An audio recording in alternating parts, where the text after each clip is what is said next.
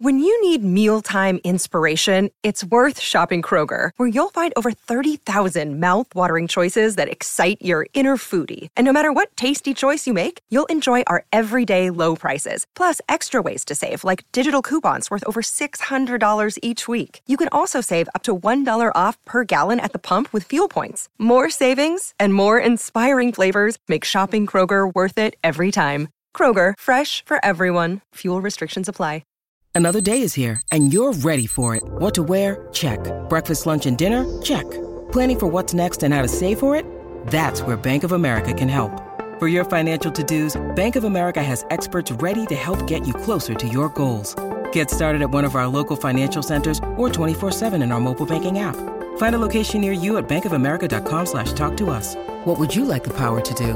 Mobile banking requires downloading the app and is only available for select devices. Message and data rates may apply. Bank of America N.A., member FDIC. Welcome to the New Books Network. Hello, everybody, and welcome back to The Academic Life, a podcast channel here on New Books Network. I'm your host, Dr. Christina Gessler, and today we'll be talking to Dr. Petra Boyton about her book, Being Well in Academia, Ways to Feel Stronger, Safer, and More Connected. Welcome to the show, Petra. Thank you for having me. I am so glad that you're here and that we get to talk about this very important topic. I know it's of great interest to our listeners, and as we get deeper into the conversation, I think we'll be talking about how now more than ever, college and graduate students are really aware of their need to have emotional and mental and academic health supports. Before we dive into all of that, I wonder if you could please tell us a bit about yourself. Well, my name is Petra. I live in the UK. I'm actually here on the Sussex coast by the sea, where thankfully at the moment it's nice and quiet, but earlier in the week it was very stormy. And my work here is a mix of things. I wear a number of different hats. I do research and I teach research. I primarily work in healthcare and have done for the last 20 years. And I also do a lot of work in universities and charities and other organisations around safety and well-being for researchers and students, be that people working in the field or actually just based within a university. And I sort of double that work as an advice columnist or agony aunt. So I give people advice to various life problems that they may be experiencing. Thank you for telling us about yourself. In the book, you bring us into your journey a bit. And I know in the book, when you refer to yourself as an agony aunt, you said it was a bit ironic that you got that job. But in reading your own journey, I thought it was the perfect job because you could speak with compassion from having had so many experiences. Oh, thank you. That's very kind of you to say. I think it's an interesting kind of job because it used to be extremely popular. I mean, people are often surprised to learn that agony aunts or advice columnists have been in the media for over 300 years in one form or another. And certainly a few decades ago, it was a very popular genre in radio or TV or in print media and magazines and things. And as I think media has changed, so has advice giving. But I always wanted, or from as long as I can remember, it was a job I wanted. So when I was at school, I often would sit and surreptitiously read advice columns while I was supposed to be studying and think what I might say if I was writing. I was reading primarily to help myself, but I'd also imagine what I would do if I was offering advice as well. So I try, I think, in my own practice to sort of use the techniques and skills that you would use as an advice columnist to help people, whether that's in face-to-face teaching or in things like this book, which is really a self-help book for academics. So it's signposting them to get help and sort of drawing on my own experiences as well. And it is a self-help book, and you do open by sharing quite a bit about your own experiences with us. Listeners are always interested in how people got from A to B. So can you tell us about how you got to university and how you decided on your major course of study? Can you take us from A to B and tell us a bit about how that went for you? Yeah, I mean, I'm a case study, I think, in somebody who wasn't expected to carry on with their studies. So when I was very young at school, I think when I was at infant school or sort of my first years in school, one of the teachers had said to my mum, "Oh, she sits in the corner and she thinks she can read, but she can't." And I actually could read, but they didn't think that I could. And I think that sort of I suppose this idea of disbelief really has been a flavour or a kind of backdrop to my whole academic life. So although I could read, one of the things I can't do, I've never been able to do, is understand numbers. It's called dyscalculia, and it's like dyslexia, but it's a form of not being able to see numbers, although it's more complicated than that. So it also means things like I can't particularly organise, lots of different tasks. I can't drive a car. I can't read maps. I can't follow instructions that are mainly numerical.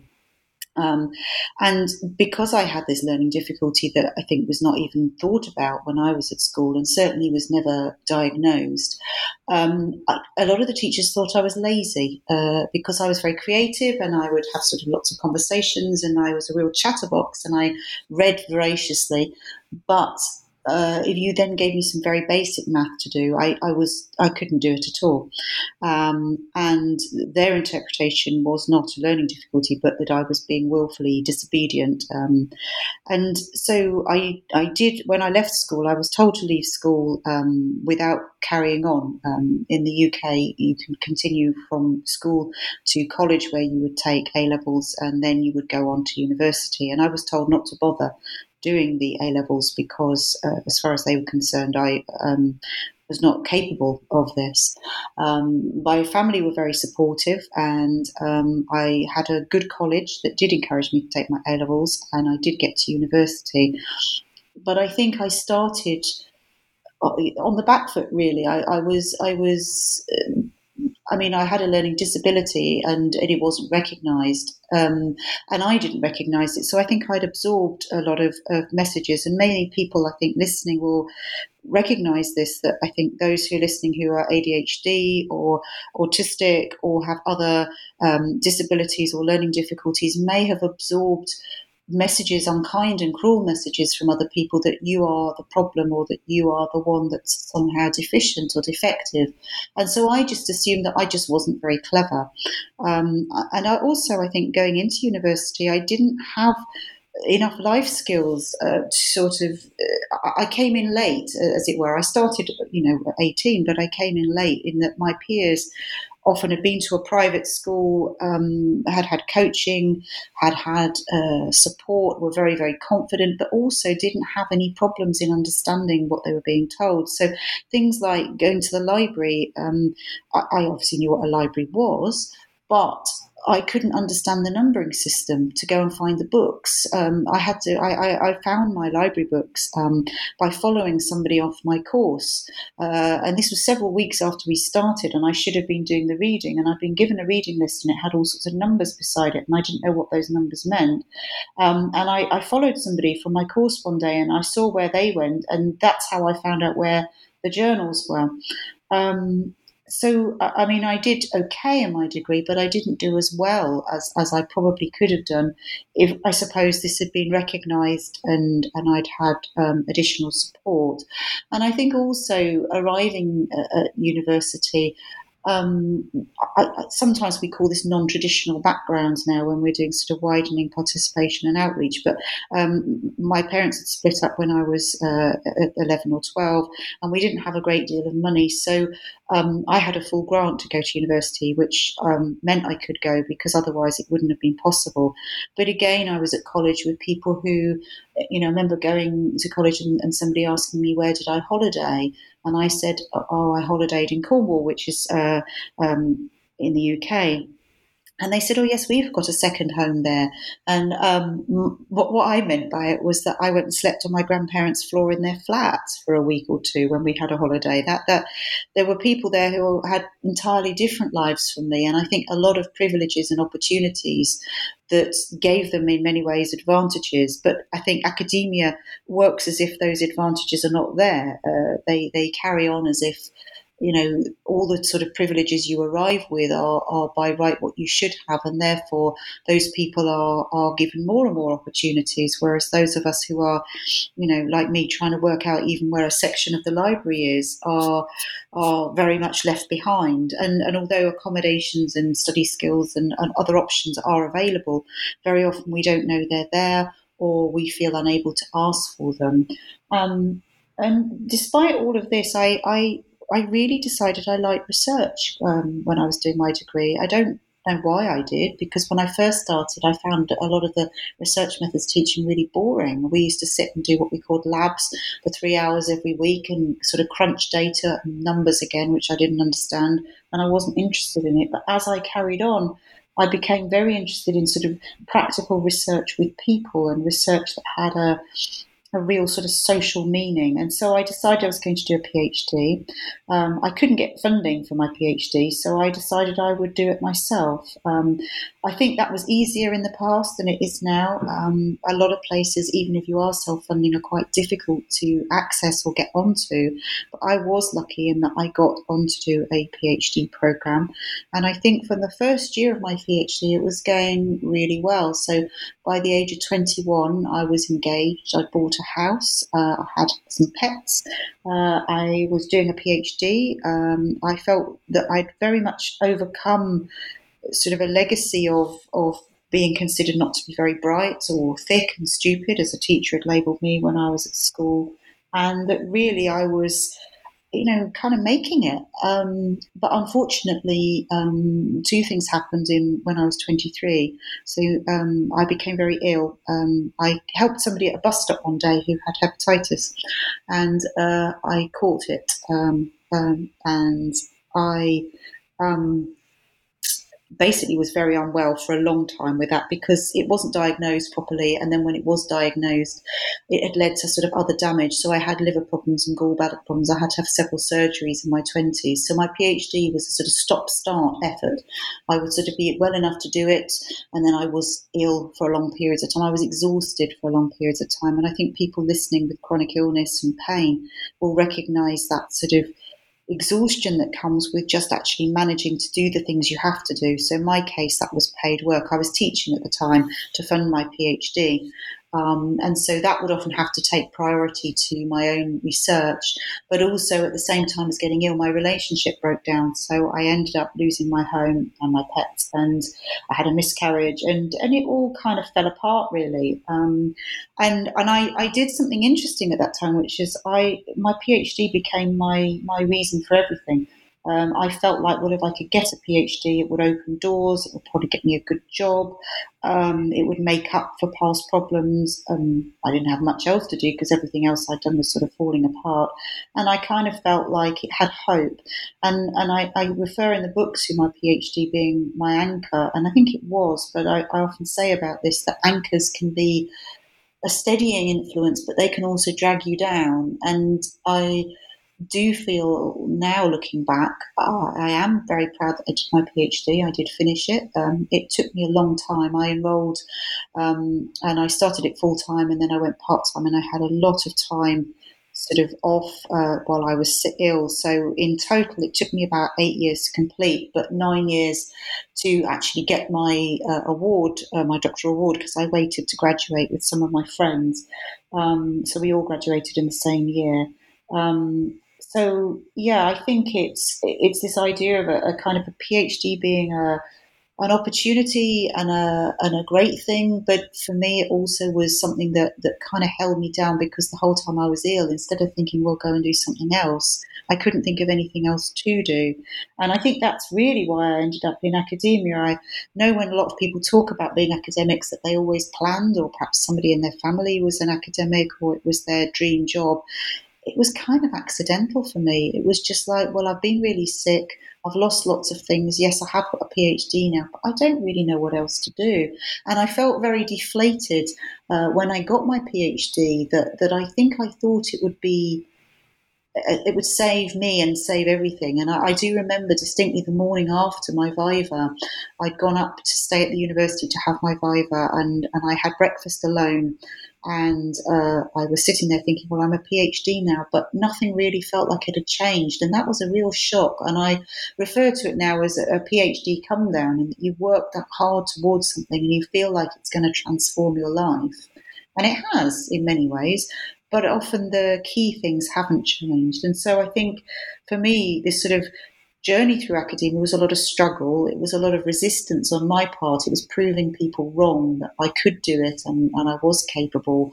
I may not have funding, but I was going to actually finish it. And I think that did lead to some, again, I often use an analogy. It's a bit like a domino rally, and that something goes wrong and it kind of keeps hitting the next domino along. And in my case, when my PhD was nearly at an end, the department I was doing my PhD in fragmented very acrimoniously. I wasn't involved in it particularly, but my supervisor and other academics were, and I really had no academic home. I was able to do my doctorate and finish it, but there was no longer any job for me. So I took another job in research, working in healthcare very quickly, and I'm glad I did that because I've ended up working in healthcare and I enjoy it very much. But it was kind of just jumping. There was no career plan or progression. I think quite often when people are talking about their careers, it's done in a very, it's talked about as if people have a really clear, secure job plan. And I think some people are lucky enough to have that. But a lot of us basically just take what we can and do what we can in that moment. And my academic career has very much been that. So sometimes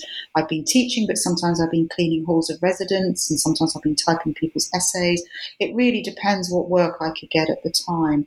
And I think once I started to move into research jobs, and I ended up moving sort of through an academic career and becoming a senior lecturer, that that there was a lot of problems in academia. There was a lot of toxicity. I witnessed a lot of bullying. I experienced it myself. And I ended up with my department that I was working in, again, kind of fell apart. And I think this happens a lot in academia, but we don't talk about it, that kind of whole scale change happens and people are just kind of thrown out, and it's no fault of their own. But it meant that about 7 years ago, after having a long career in academia, that my department folded and I took redundancy. And in that time of working, I'd also had 2 other miscarriages, and I'd had 2 babies who are now 14 and 10, so they've grown up. But I really kind of felt like, I was just treading water, really. I was doing what I could to just keep going. And strangely, being made redundant really helped me sort of sit down and think about, well, what is it you actually want to do? And what is it that you really enjoy? And for me, that's teaching other people. It's focusing on safety and well-being, and it's doing research. And so that's really a kind of a long version of how I kind of got from here. It's this sort of journey of, I guess, wanting to do things. And I probably should have said at the beginning, I think the thing I always wanted to be was a medical doctor, but there's no way with the problems I have around numbers that I would be remotely safe working as a clinician in healthcare. But I do now teach clinicians, and it's a job I very much enjoy. You talk in the book a little bit that your parents were first-gen college students, and that from when you were very little, it was in just part of conversation, even dinner conversation, hold your fork this way because you'll need to do that when you're at university. You'll need to have your proper table manners. Do you think they're just sort of matter-of-factness that you would go to college? Do you think that helped you persevere even when teachers were treating you so poorly? I do, very much so. And it's something I've found a lot of the work I do now is helping other young people get into university, so accessing university and kind of pathways into college. And one of those things is talking about university in the very matter-of-fact way my parents did.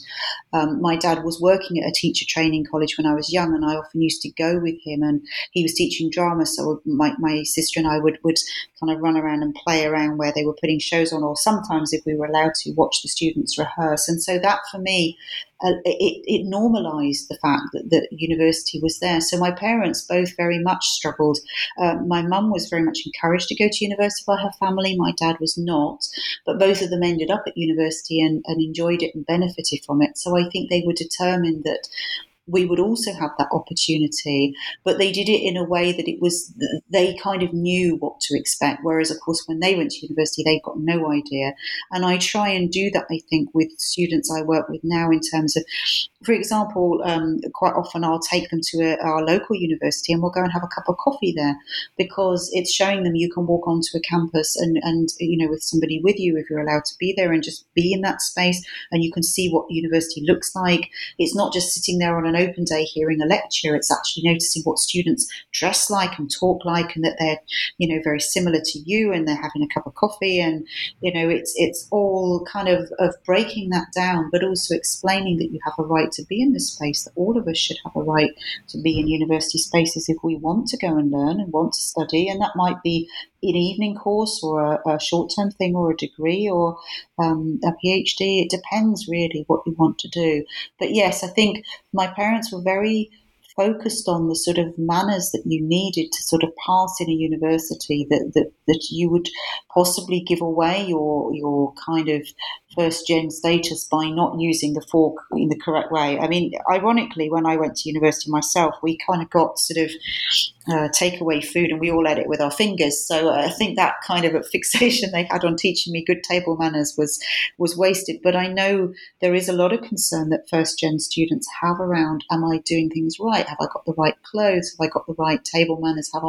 What do you do in a lecture? What are you allowed to bring? What kind of equipment do you require? And particularly with the pandemic, a lot of the work I do at the moment around sort of recovery syllabuses and building us more securely in this very uncertain time is telling staff, for example, that you've got to reiterate in very basic and clear terms over and again what people need to do, what's expected of them, what their classroom presence should be like, how you expect them to learn, and to be very flexible and accommodating with that, so people don't feel uncomfortable or shy.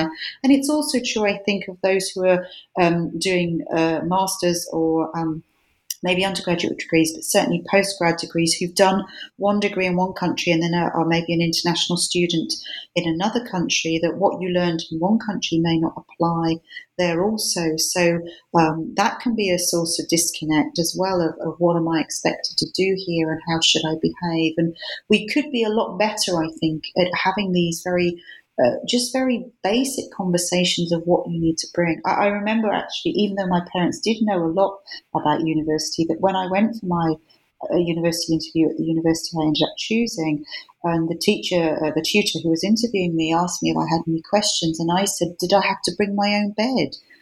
Because although my parents did know about university, I didn't know with halls of residence what you were supposed to bring. So I think lots of us arriving at university are uncertain, and that continues to, again, when I went to my first conference, I'd got no idea what to take. I ended up taking, for 3 days, like bags full of luggage and loads of nail varnish and changes of clothes and all sorts of things, because I didn't know what I should have with me. So I think normalizing it, and perhaps that's why the internet and particularly TikTok and Instagram have been great, and YouTube in a way of people showing now what you can expect, what's going to happen, where your room will be, what will be in it. Students, before they start university, can connect on social media. I think all of that's amazing.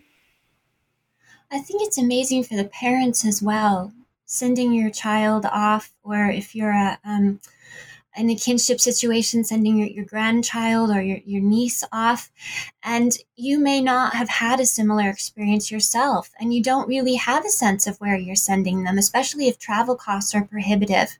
You're literally sending them off, putting them on the plane or the train. And with these visual presentations, whether they're available on the website or on YouTube, the entire family or support system can view it together and get a sense of where their loved one is really going. Yeah, I think it really, really helps, because for a lot of people, it isn't what they are used to. It's not within their experience. And I think we have a kind of strange way of working in academia, which is we're supposed to pretend we do know everything, which is often quite risky, because, if you don't know and you feel like you can't ask, you can't prepare. But I know a lot of universities now have groups where students can socialize together online before they actually meet in their residences. But, parents and carers can also have a sense of where they're going and what they need and what to look for. And once they're there as well, the fact that we can connect so readily now online means that, you can kind of not be with your loved one, but your family member, but kind of feel very connected to them, which again, I think if you've gone a long way from home, or even if it's not that far away from home, but travel costs are meaning that you can't go home that often, it makes a real difference that you can have that connection and wake up in the morning and say hello, or not have to worry so much about, for example, in the past where we would communicate via letter or perhaps a weekly phone call home. So all of that makes a huge difference. I mean, where it doesn't, I think, is more for estranged students. And I work with a lot of people who are estranged from their family. Maybe it's because of quite a lot of people, interestingly, with COVID have fallen out over different beliefs about the pandemic or political beliefs. That's really shattered a lot of families. But LGBTQ plus students or faculty quite often are estranged from family. People have changed faith. There's all sorts of reasons why it can happen, just growing apart from family. But it can mean that for some students arriving at university, they're having a very different start, because while everybody else might be brought by a family or loved one, they're arriving alone, or when people are connecting and calling home, they aren't able to do that because it's not particularly safe for them, or they're no longer welcome. And I think, we are getting better at understanding that, and we are getting a lot better at pastoral care.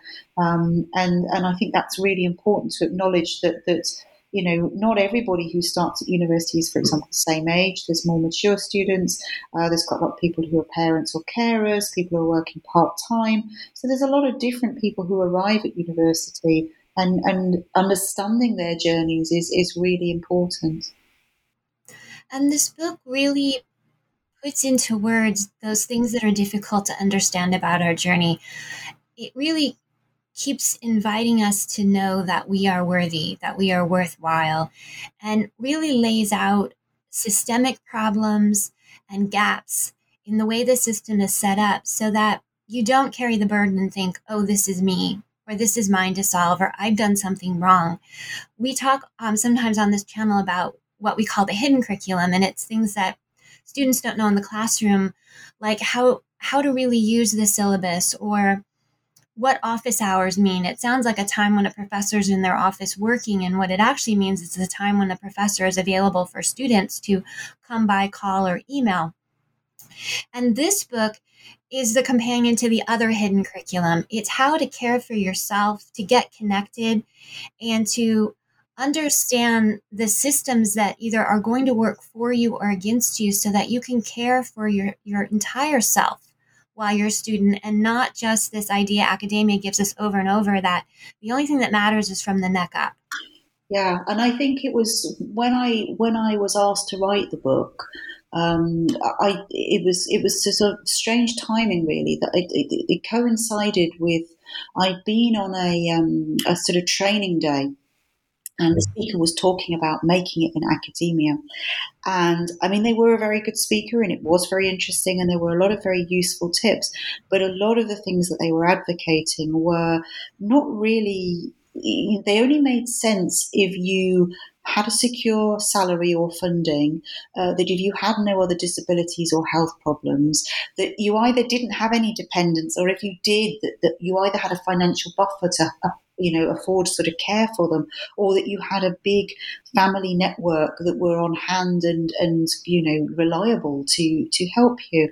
And the more the kind of talk went on, I kept thinking, but that wouldn't work for me, or that wouldn't work for my friend, or that wouldn't work for somebody else, because there are all these sort of barriers. And the more I thought about it, and they were sort of talking about sort of gateways to success, and it was really very much along the lines of, you can do this if you work a long hours, so much more than you're paid for.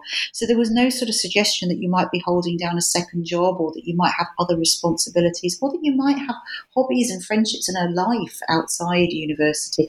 For a lot of the discussion, it felt like that the university was like one big hobby. And there was sort of no discussions about, say, for example, conferences might be difficult if you had to pay up front, or that, you were expected to cover it yourself, or it was in your own spare time, or that you would have to juggle. I mean, for example, in my case, my youngest son is disabled. So if I want to go away for any length of time, that takes an enormous amount of planning. And even if creches are provided, which, as we know, at most conferences that happen in real time and sort of not virtually, most of them don't provide creches. If they did, he wouldn't be able to use those. So, in some ways, actually, the pandemic has made some of this easier in that it's opened up the online working. It's allowed us to connect. I know some people have actually found it more limiting, but a lot of people, I think, who were previously excluded due to cost or finance or disability or access, have managed to progress, to a degree. But I think the systems of sort of competitiveness and bullying and toxicity and sort of perfection and this sort of constant obsession with metrics, how much have you published, and not just how much have you published, but where, it can't just be published, you've got to publish loads and it has to be in a particular journal. My particular journey through academia, because I ended up in healthcare, was in this sort of hyper competitive medical world where one of the jobs I had was we were working with over international students on a program, and I was getting funding so that instead of them having to pay, because most of them were in low and middle income countries, we would cover their costs so they could learn online with us. And I raised a considerable amount to have hundreds of students to be able to study with us. But because that money wasn't a research grant, it wasn't ever counted. So a lot of people who are in academia will recognize this sort of strange system where whatever you do isn't good enough. And so I think when I was at that seminar listening and being told all these sort of ways you could achieve, it was still making me feel like, but if you don't achieve, it's going to be blamed on you. It's your fault. And most of the things that go wrong in academia are not your fault. I mean, it's true, you can mess up, and I've certainly messed up loads. I've made lots of errors in my research career, but I recognize those. There's a difference between that and the sort of barriers that stop me progressing as I fairly should, or kind of a lack of understanding. And I think I talk in the book as well that when I had my miscarriages, they were secret because I hadn't felt safe to tell anyone at work I was pregnant, because I was worried if I did, I would lose out, career-wise. So I think a lot of us are experiencing things where, it's not set up for most of us. And that's why I think when I wrote the book, I wanted to sort of make it really clear. And I'm glad that has come over to you in reading it, that it is, there are lots of things you can do to help yourself, but many of the things that set you back are structural, they're embedded, they are deeply part of the fabric of academia, and you struggling with them because academia is an ableist and racist and sexist and homophobic and transphobic space, and a very classist space, that you are going to be struggling, not because you've done something wrong, but just because you're in a space that is not accommodating for you at all. And on page 77 of the book, you explain something called the unrecovery star. And the unrecovery star is this diagram that listeners can find, and we'll provide links and information attached to the podcast for listeners. And the unrecovery star really invites you to draw a star shape and write all of those factors that are affecting you, so you can stop assuming that you are the cause of your difficulties. And on the example in the book, one of the spokes of the star is racism, and another is sexism and ableism, and many of the things that you just listed now. And each person would be able to add in more based on their unique being in this world. And as you look at that unrecovery star, you can kind of get a sense of what you can and can't change. And when I saw that, for me, it was very validating. I needed to take a little time and sit with it. Sometimes when something is validating, it gives you permission to feel, and you need to just stop and feel. before you can move forward and really reimagine how you're going to see yourself. Okay, if this is how the star is set up, and I want to get either my community college degree, my graduate degree, my master's degree, my PhD, or my postdoc, or maybe several things on that menu, how can I be conscious that these things on this unrecovery star are not within my power to change? And I want to get this degree. Yeah, I mean, it's the recovery star is something that's created by a group of mental health service users in the UK, and they're called Recovery in the Bin, or RITB, and they are a really interesting collective in that they've got a lot of very strong criticisms of mental health services in the UK, entirely valid and reasonable ones, and they speak from a service user perspective, for want of a better word. So they're people who have used mental health services in different forms. And the recovery syllabus, or sort of recovery syllabus or recovery colleges, are something that has been established to support people with mental health problems, particularly those who've been severely mentally unwell. And they will do activities and all sorts of things around sort of life skills, mindfulness, and other activities where it kind of is supposed to both enhance their well-being and help them back into work. But I think that we can already see a problem with that, in that the assumption is that being better is that you're in the workplace, whereas being better could be any number of other things that don't revolve around sort of the workplace. But also that a lot of people who have got severe mental health problems found that these ventures were quite patronising, and they were also not accounting for these very real structural factors that you in many ways can do little or nothing about. And so I think people were talking about being sent to sort of resilience training or recovery colleges and recovery training, and asked to sort of think kind thoughts, or to be mindful, or to be, change the way they viewed themselves, and to sort of be more engaged with their lives. But they were thinking, well, I can do all those things, and I can be positive, and I can think mindfully, and I can be present, and I can be positive, and all those sort of stuff. But when I go and apply for a job, I won't get it because of perhaps a visible disability, or the fact of the colour of my skin, or what other prejudices an employer might bring to bear. And so I think with the star, there's a recovery star which is very different, and it's all about kind of thinking positive. They wanted to show the structural issues, and I was so pleased. I asked them if I was allowed to reproduce the image in the book, and it's the only image in the book that I've reproduced from elsewhere. And I was very, very proud and very touched that they said I could, and it's been really lovely to have it in there, because I think your reaction has been similar to many other people's, in that it's really, I think, affected them emotionally in many ways. Some people have found it quite moving. It's made some people quite tearful. It's, as you say, validating. Some people have become quite angry. And I think one of the things I do try and explain early on in the book is that it needs to go at your pace. You need to read it at your pace, because some of it will make you upset. And I think we are allowed to be angry and allowed to be sad about things that have happened in our own lives, or that we see happen to other people. And I guess the challenge I then had in sort of exposing these issues and trying to do it in a way that was clear and empowering was, how can I be honest with people that lots of parts of academia are broken, as are many areas of our lives. Healthcare is one, politics is one, lots of bits of our lives are broken. But learning is still a wonderful thing. Education is a wonderful thing. Knowledge is a wonderful thing. The wanting to get on and maybe gain more qualifications, or change your circumstances, or just learn because you love it and you can't think of anything else you'd rather do than be focused on this wonderful special interest of yours.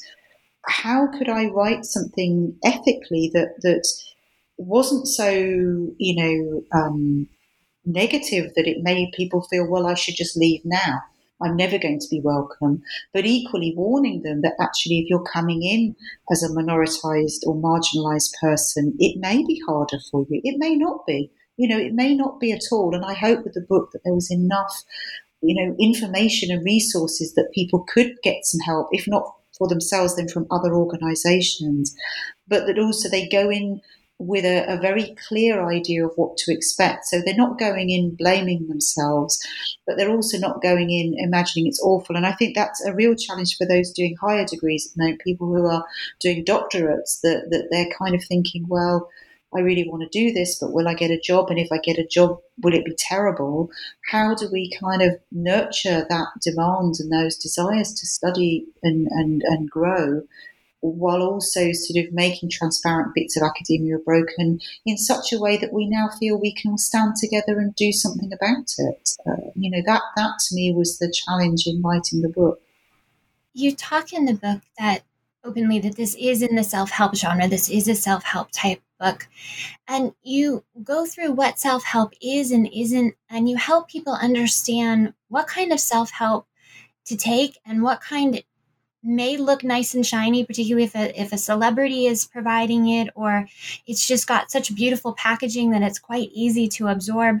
You give us the red flags as well. Can you talk a bit about, for listeners who are really looking for self-help, because access to, sitting down with a professional is not something that they're going to have. They're going to use the book form of self-help instead, because that is what's accessible and that will aid them in their journey. What do you look for in self-help, and maybe some of the ethics that guided you in creating yours? I mean, I think that a good way to begin is to ask people to think about the kind of format that they would like to take help. And I mentioned this in the book. I think I call it a slice of advice, where it's sort of getting people to think about in what format would you like it. Because I think we're all different.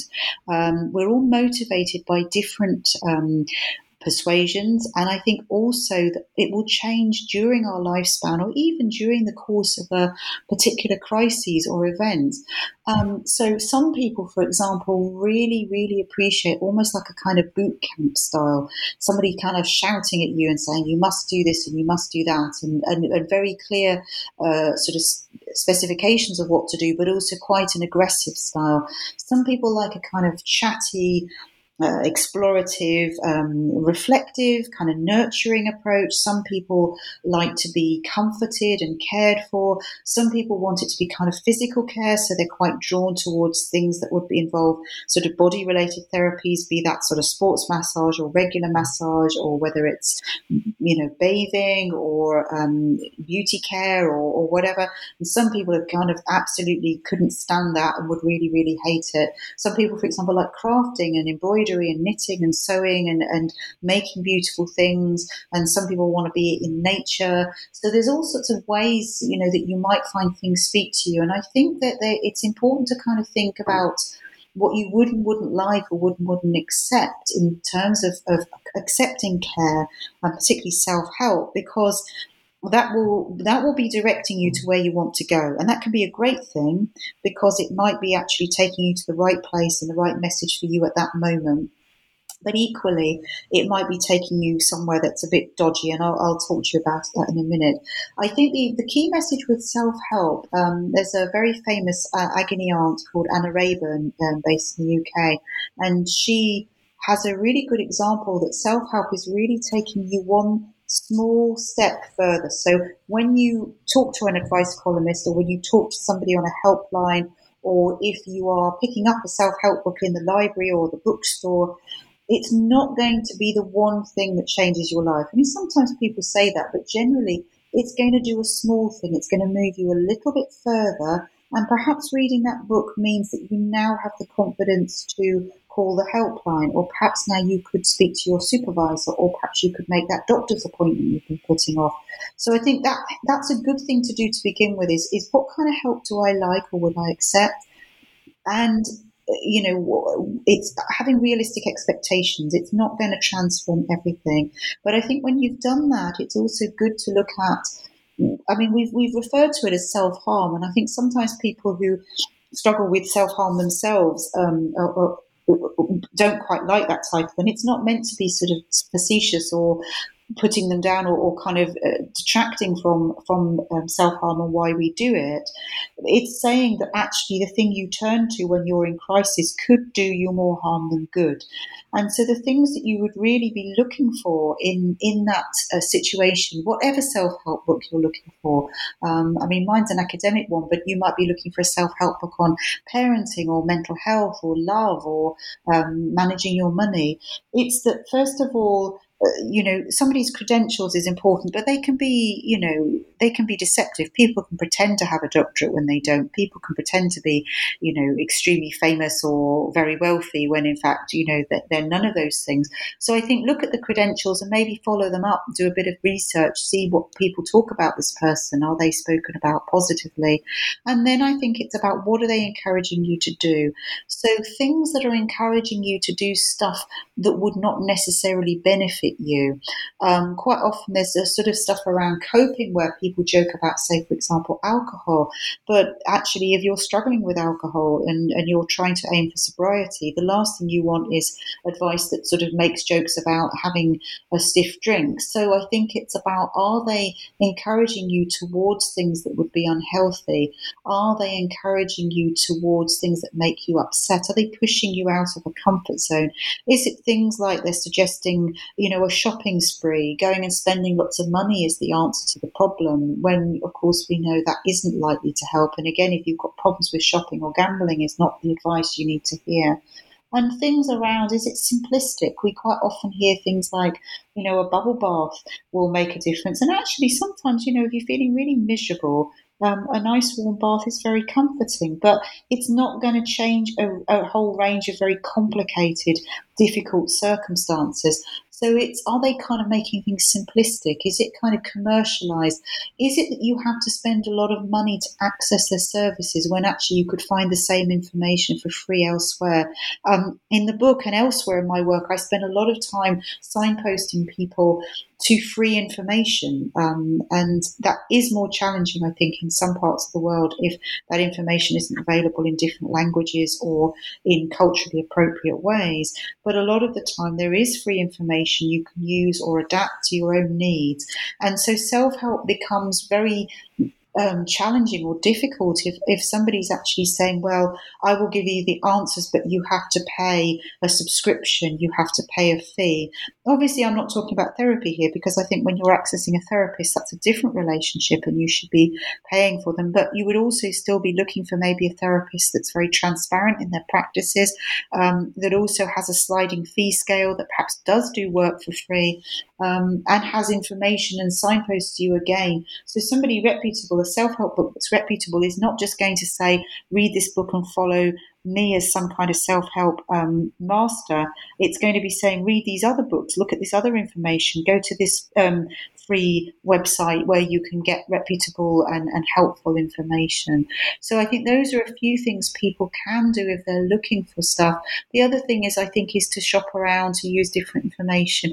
It's becoming more challenging, I think, in this current era where there's so much information that's marketed and monetized, but also used, I think, for really quite worrying purposes, again, whether that's to sow dissent or to cause problems. I mean, we're seeing a lot of this around COVID, where there's a huge amount of misinformation around vaccination and healthcare, that people are often made very frightened and don't know what to do because somebody is giving very, very poor advice. We also often see it tied up with having to buy additional products. So, for example, it's not just that you're paying to access the advice, but that you need to buy maybe it's herbal products or particular other self-help books or resources or body cream or all kinds of things. I mean, milkshake. I analyze self-help books as well as write my own, and there was one particularly famous genre where not only did they have an award-winning book series, but it was also you could buy special drink smoothies. Those are the kind of things I think you should be alert to. That is this person really here to help me, or are they here to make money off my suffering? That should be the question to ask. And you give us some good agony and advice in the book. You tell us that it is normal to face numerous problems over a lifetime, and you caution us against anyone who wants to fix us. Um, can you kind of normalize for us that life is going to have all these ebbs and flows?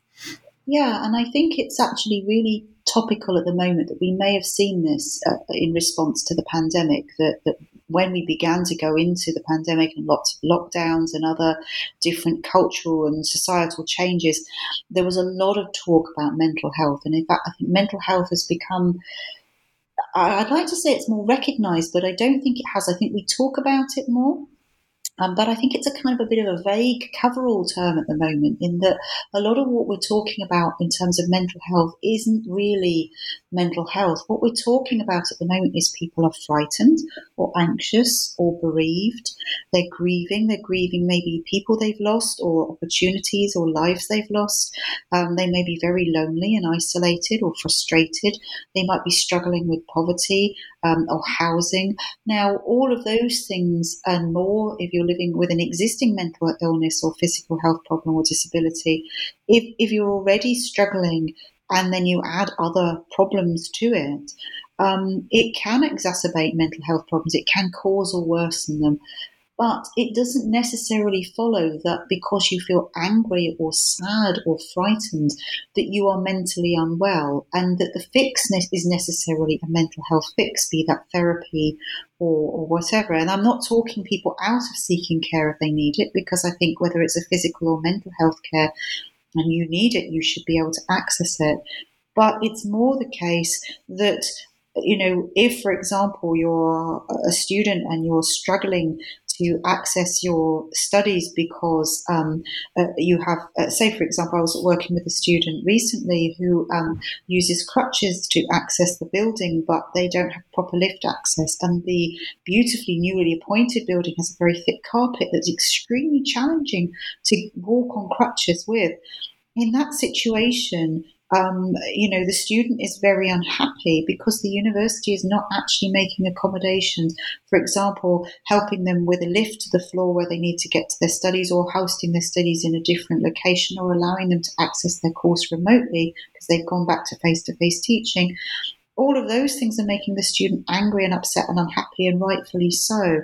So I think that all of us will go through life. And it's partly why I think I start the book by laying this sort of story out of mine. I mean, interestingly, as both someone who does research and as an agony aunt, really my job most of the time is telling other people's stories. I'm not entirely comfortable telling my own, not because I'm embarrassed or ashamed of my situation, things that have happened to me, but because it becomes about me, and really I want to signpost you to lots of other places where I want to tell you how lots of other people have been through things and share their stories and amplify their voices and tell you about other amazing people who are doing similar work.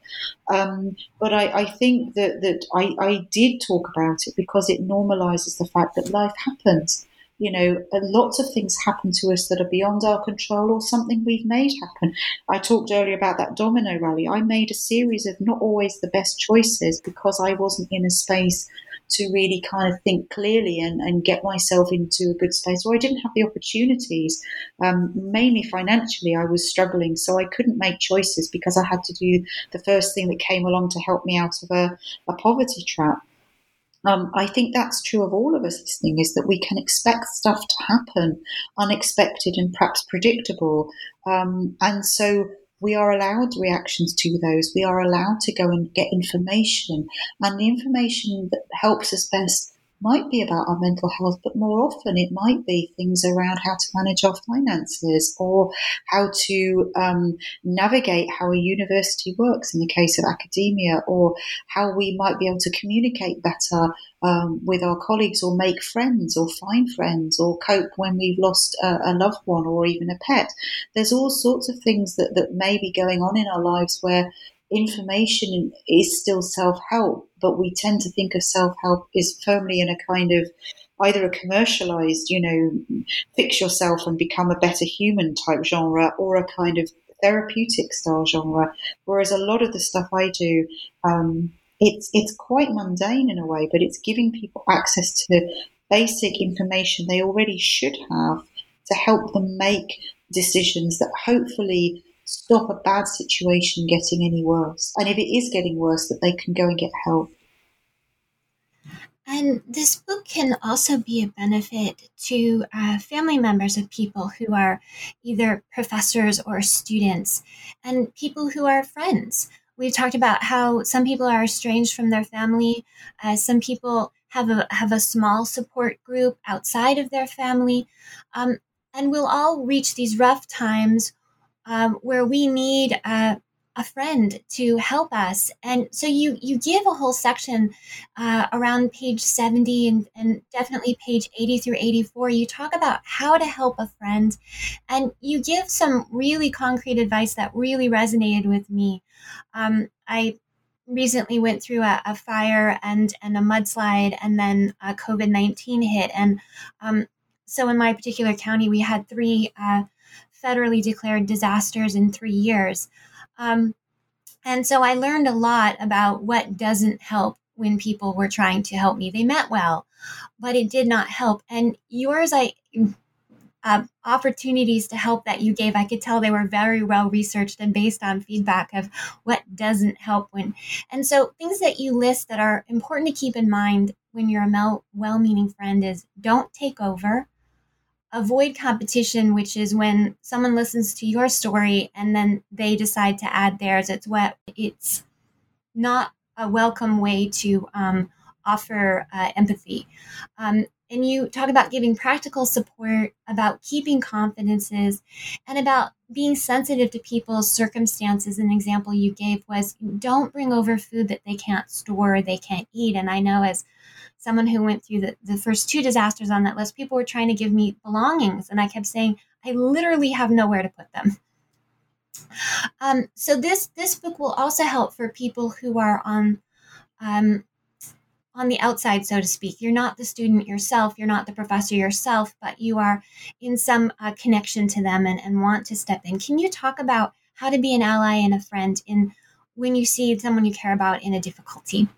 Yeah, and I wanted to say as well, I'm sorry to hear about all the things you've been through. And I think that it's one of the really difficult things about sort of advice giving is that in many ways, I think people feel very helpless when they hear that something's happened. And so that often does lead to these situations where either people, that for all the right reasons say the wrong things or kind of infuriating or unhelpful things, or they panic and freeze and don't do anything at all. And that's particularly, I think, the case of being an ally is not knowing really what to do. Or I think increasingly universities and other workplaces are doing sort of allyship and bystander training or upstander training, which is great, but it tends to be a bit kind of course in a box. So you kind of practice some stuff, and then when you actually have to apply it, so for example in your situation where you've had sort of three major and traumatizing events one after the other, of people kind of thinking, well, I don't know what to do in that case, so I'm going to do nothing at all. And I think sometimes it's about asking the person even, what would help you? That doesn't always work, because I think sometimes when you're very stressed, being asked is another thing you've got to deal with and makes you cross. But it can be things like, I want to, bring some food over. What would you like to eat? Give somebody the option to say, I don't want to eat, or I would like soup, or I'd like whatever. So it's about, I think, being not afraid to do sort of offer help. And I have been, again, it was a concern I had when writing it, that I'd become so prescriptive about there are right ways to do things and give help. Bear in mind, we are so diverse, and there are sort of lots of cultural differences and social differences and personal differences that I didn't want to be so clear that actually people felt either they couldn't do it or that they would just only do what I said in the book and they wouldn't be trying anything else. I mean, I think all of us can relate to a situation where somebody's struggling and we've tried to help and we got it wrong. And maybe we feel like we made it worse, but we persevered and we said, oh, I'm sorry, I've messed up. Let's try again.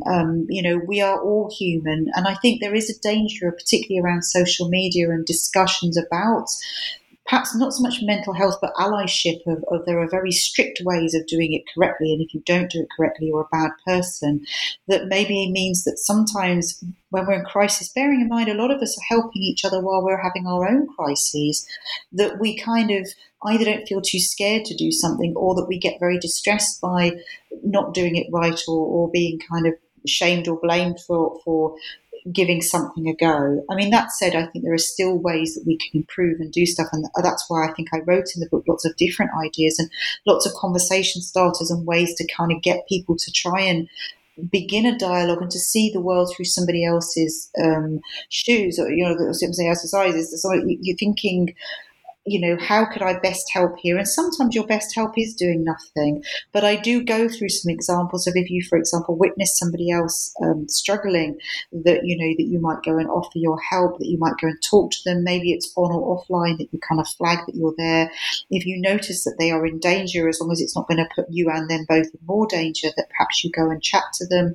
I think when somebody is experiencing bullying or harassment or other kinds of ableist or racist or homophobic abuse, that you don't just let them kind of deal with it and then say afterwards, oh, that was really awful, I feel bad for you, is that you might be working within your own communities to sort of address those prejudices separately, but equally that you would maybe go to the person at the time and say, you okay, should we go together, should we move away from this place, that you're kind of not escalating the situation, but you're making it very clear you are with that person and you're by them. There are things like mental health first aid course, allyship courses, bystander courses, psychological first aid courses, and some of those I link to in the book because there's sort of free resources people can use as well. But I think that sort of in this particular point in time, with so many things happening in the world, and we can feel very trapped by it and very helpless, that actually it's not just about learning how to look after ourselves, but some basic skills on caring for other people, so that it's timely, that we're not pressuring them to do things they don't want to do, that we're kind of alert to their signals, that we listen if they say, I don't want that help. And I think that we normalize that, is that, I think if help is given, particularly again, if you're a minoritized person, it's just, you're supposed to be so grateful for any small crumb that you're offered, that people feel like they can't say, actually, that's unhelpful or painful or difficult. And a good example of this actually is something we've seen increasingly provided in workspaces where people are told to do yoga or mindfulness. Now, some people really like yoga or mindfulness and they find it very helpful and relaxing, and it gives them clarity and it really is empowering. But some people physically can't actually move into positions for yoga. Some people find the act of relaxation or the act of mindfulness and kind of letting go or becoming in the moment or doing breathing activities is actually quite alarming and frightening. It can trigger panic attacks. It can make you feel very, very unsafe. And we're not told this. So, of course, if we do those things, say, for example, you try yoga and it's painful, or you try a mindfulness session at work and you find yourself feeling like you're about to have a panic attack, you assume that it's you, rather than the fact that this is not an appropriate form of support or care or just a sort of form of self-help.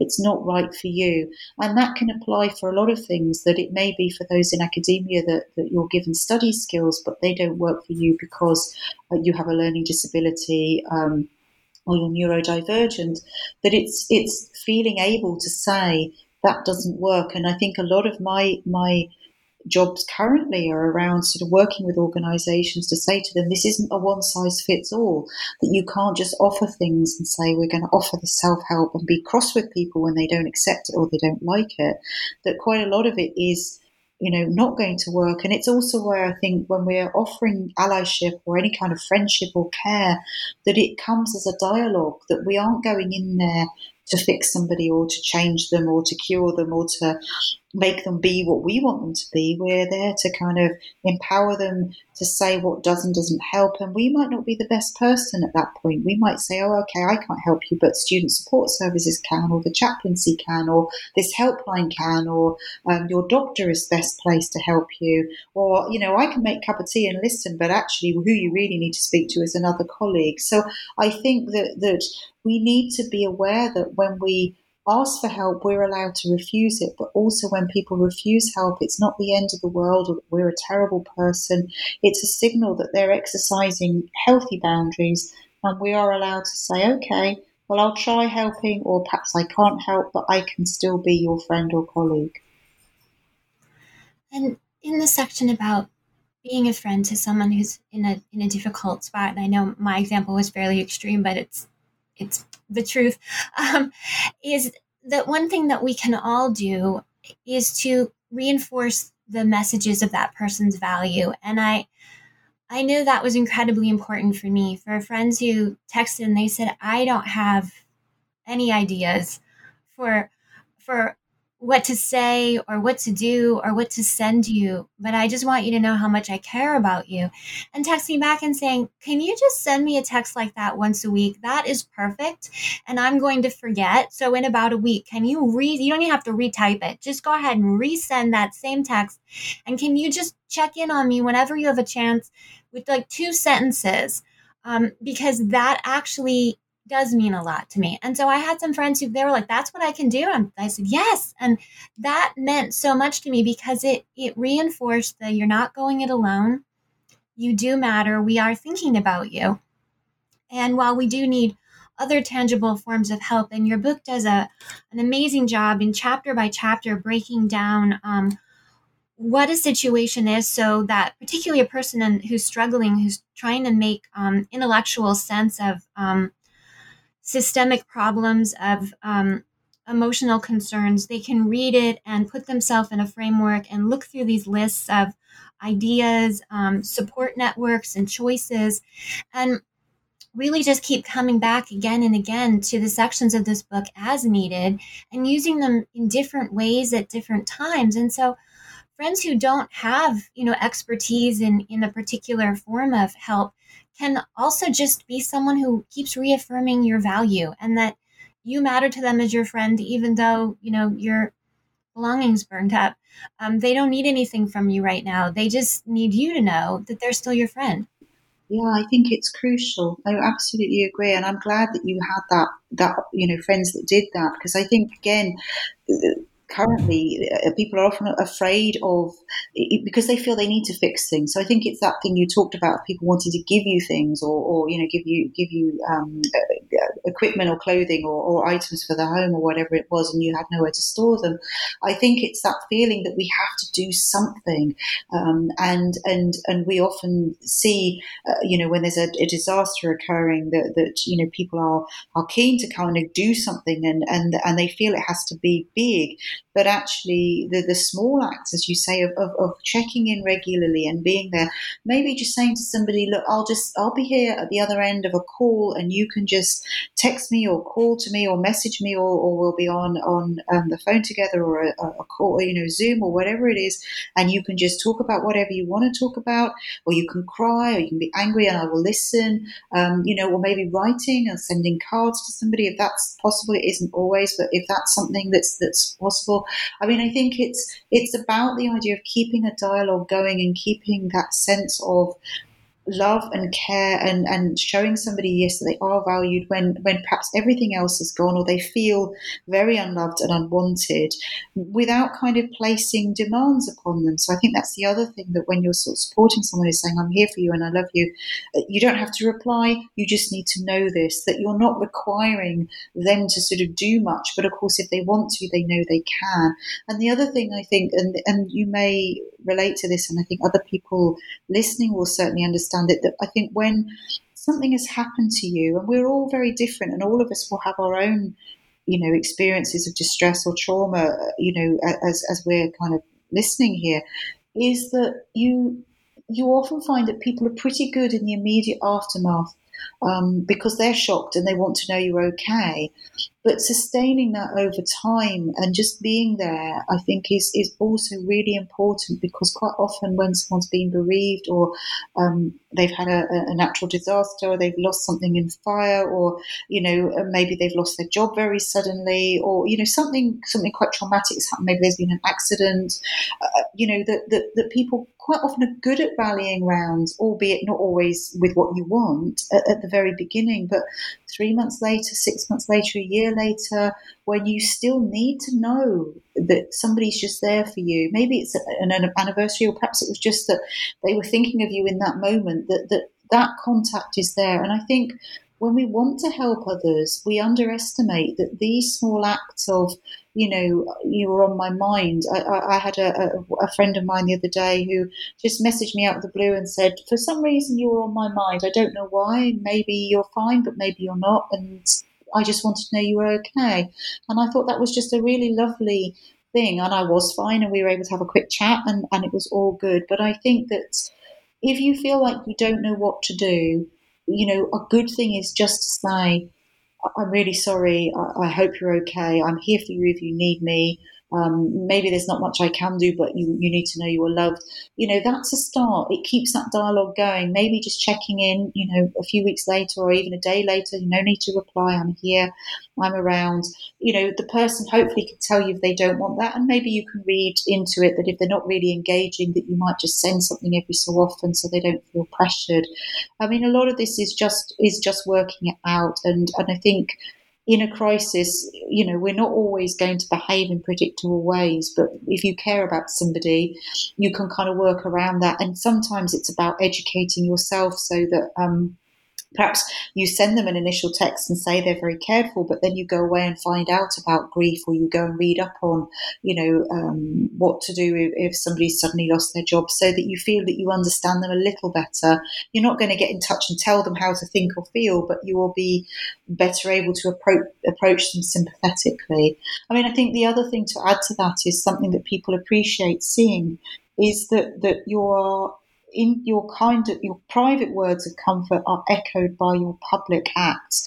And that doesn't have to mean what you're doing with the person, but I think people have talked a lot about how, particularly around racism, where there's been particular points where, events have happened, and there's been a lot of interaction on social media around sort of a challenging racism, or people, for example, making their profiles black or whatever it is, or posting kind of messages, and maybe privately messaging somebody and saying, "Oh, I'm sorry, I hope you're okay."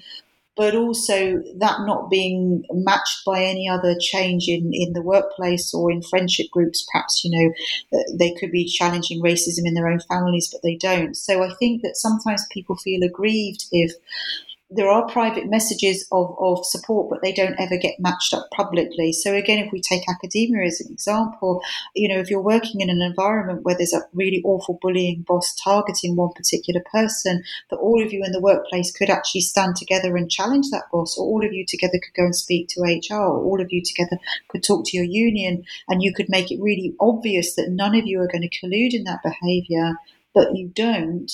But privately you say to the person, "Oh, I saw you being shouted at today. Isn't it awful? I feel bad."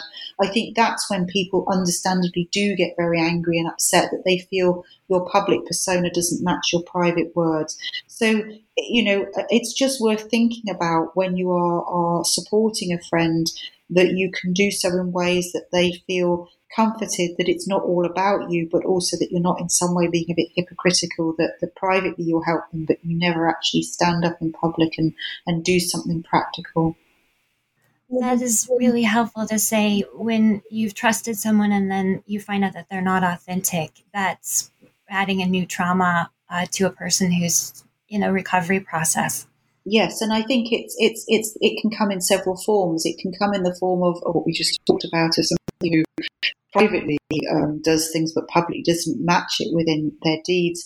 It can also be in situations where something has happened, when somebody seems very eager to be at the front of it, but they don't sustain that activity, or they somehow make things worse, or perhaps it seems to be more about them than the person who's directly affected. And we may have seen these around some, natural disasters where somebody's directly affected, but a relative who isn't is making an enormous big fuss about how they are doing all the fundraising and how they are a real hero. But actually the person who really needs our attention and care is the person who's lost everything. So it's not to say you can't fundraise, or you can't help, or you can't send kind messages.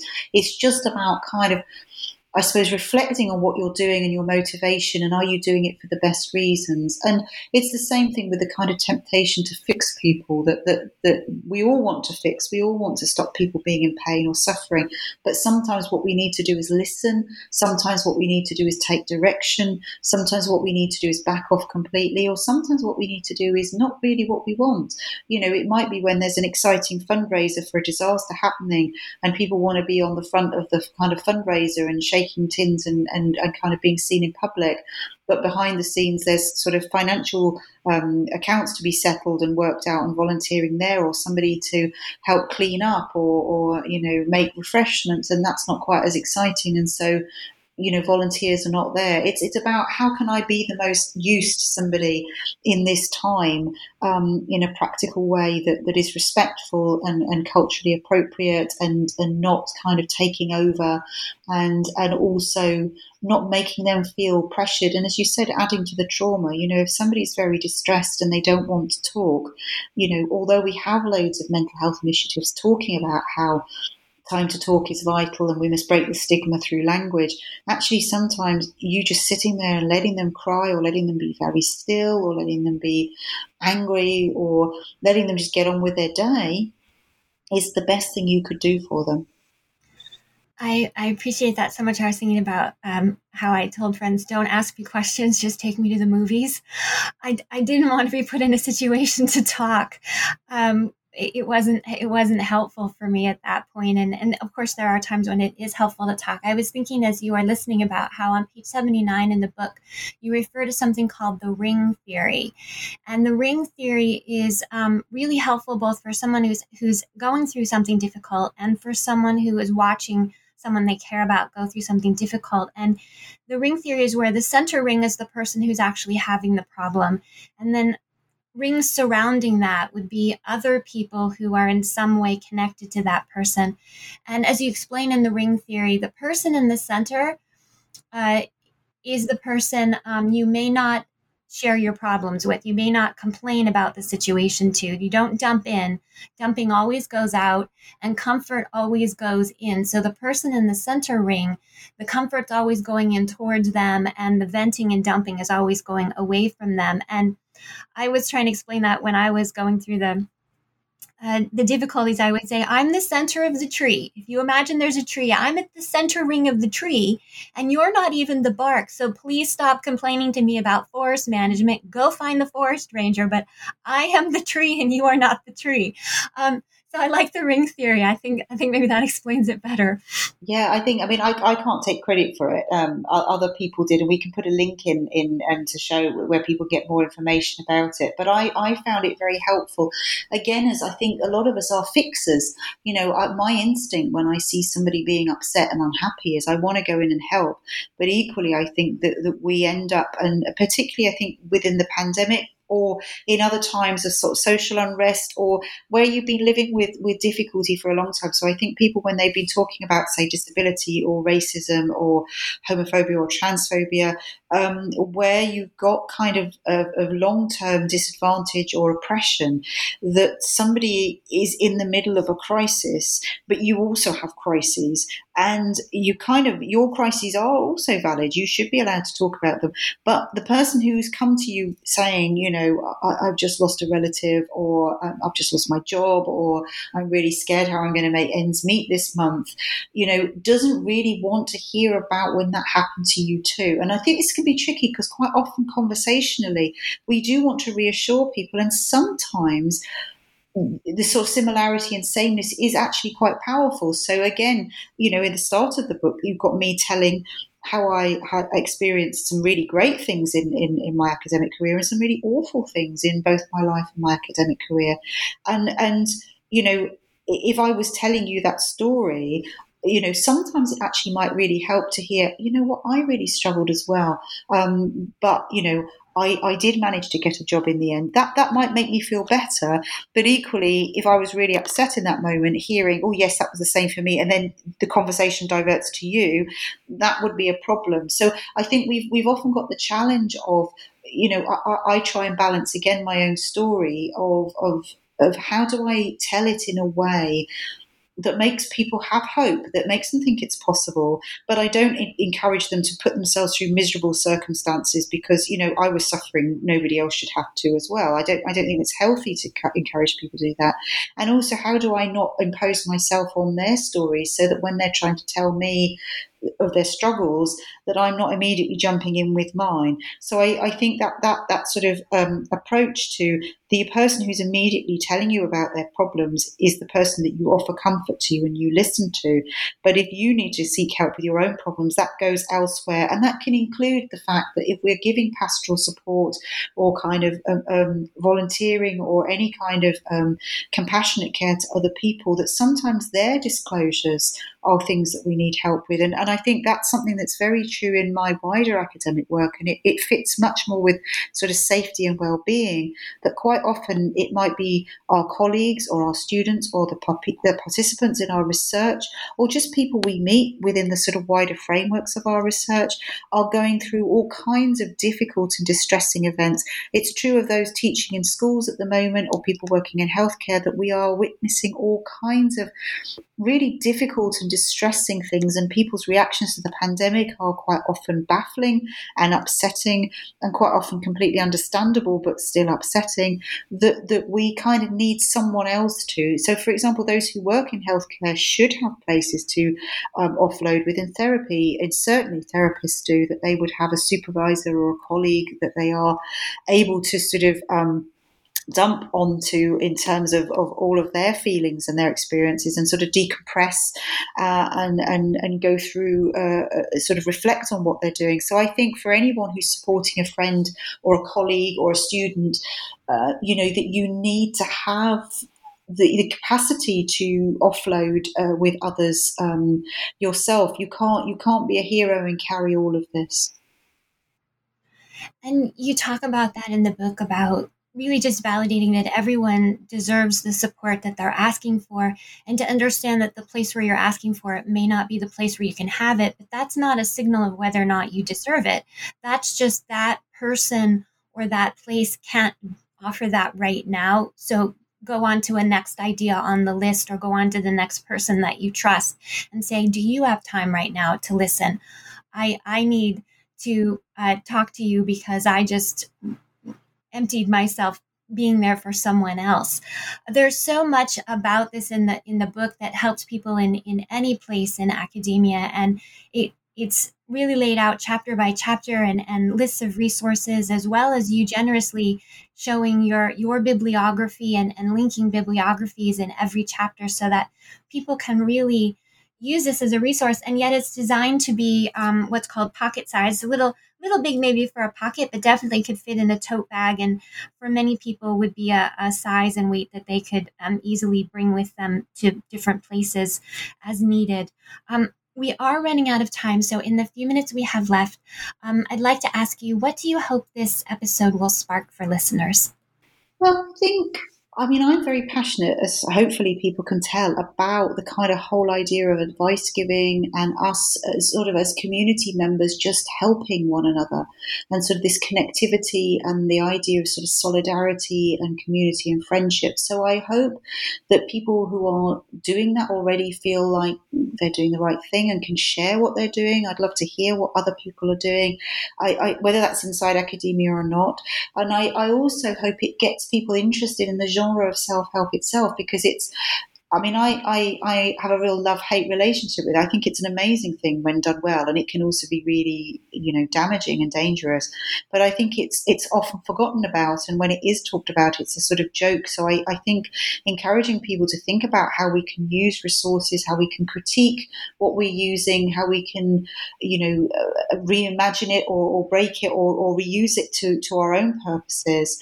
But I think the main thing is really for people who are listening to feel safe in the knowledge and comforted in the fact that although we may feel very alone, although we may feel that there are moments of hopelessness, and I certainly have been in those moments many times, that is not true. You may feel like you are the only person going through something, or that the pain you're in at this moment will never ever get better. But actually, there is always going to be somebody somewhere, and it might be that person at the end of the helpline, or it might be that friend that comes through with a text, or it might even be that morning, you're feeling really hopeless and you woke up and the sunrise was really beautiful. It sounds very corny, but people are helped in all manner of ways. And I think that if it helps you and it's not hurting other people, we should be open to whatever ways are helping us get through at the moment, and ways that we can help one another. And as we do that, we grow strength from one another. And I think look towards standing up against injustice. We've got whole worries around climate, around political change, around global change, and still with this pandemic and other diseases and health problems around the world, that I think we are stronger together. And I hope that that's something else that people could maybe take from this. And people are going to have lots of different opinions on how we can do that. But if you've got examples, again, you want to share, I would love to know about them and to pass them on and to maybe use them in my own work with other people. Thank you so much for being on the show today, Dr. Petra Boynton, and introducing us to your book, Being Well in Academia, Ways to Feel Stronger, Safer, and More Connected. I'm Dr. Christina Gessler, and you've been listening to The Academic Life on New Books Network. I hope you will please join us again.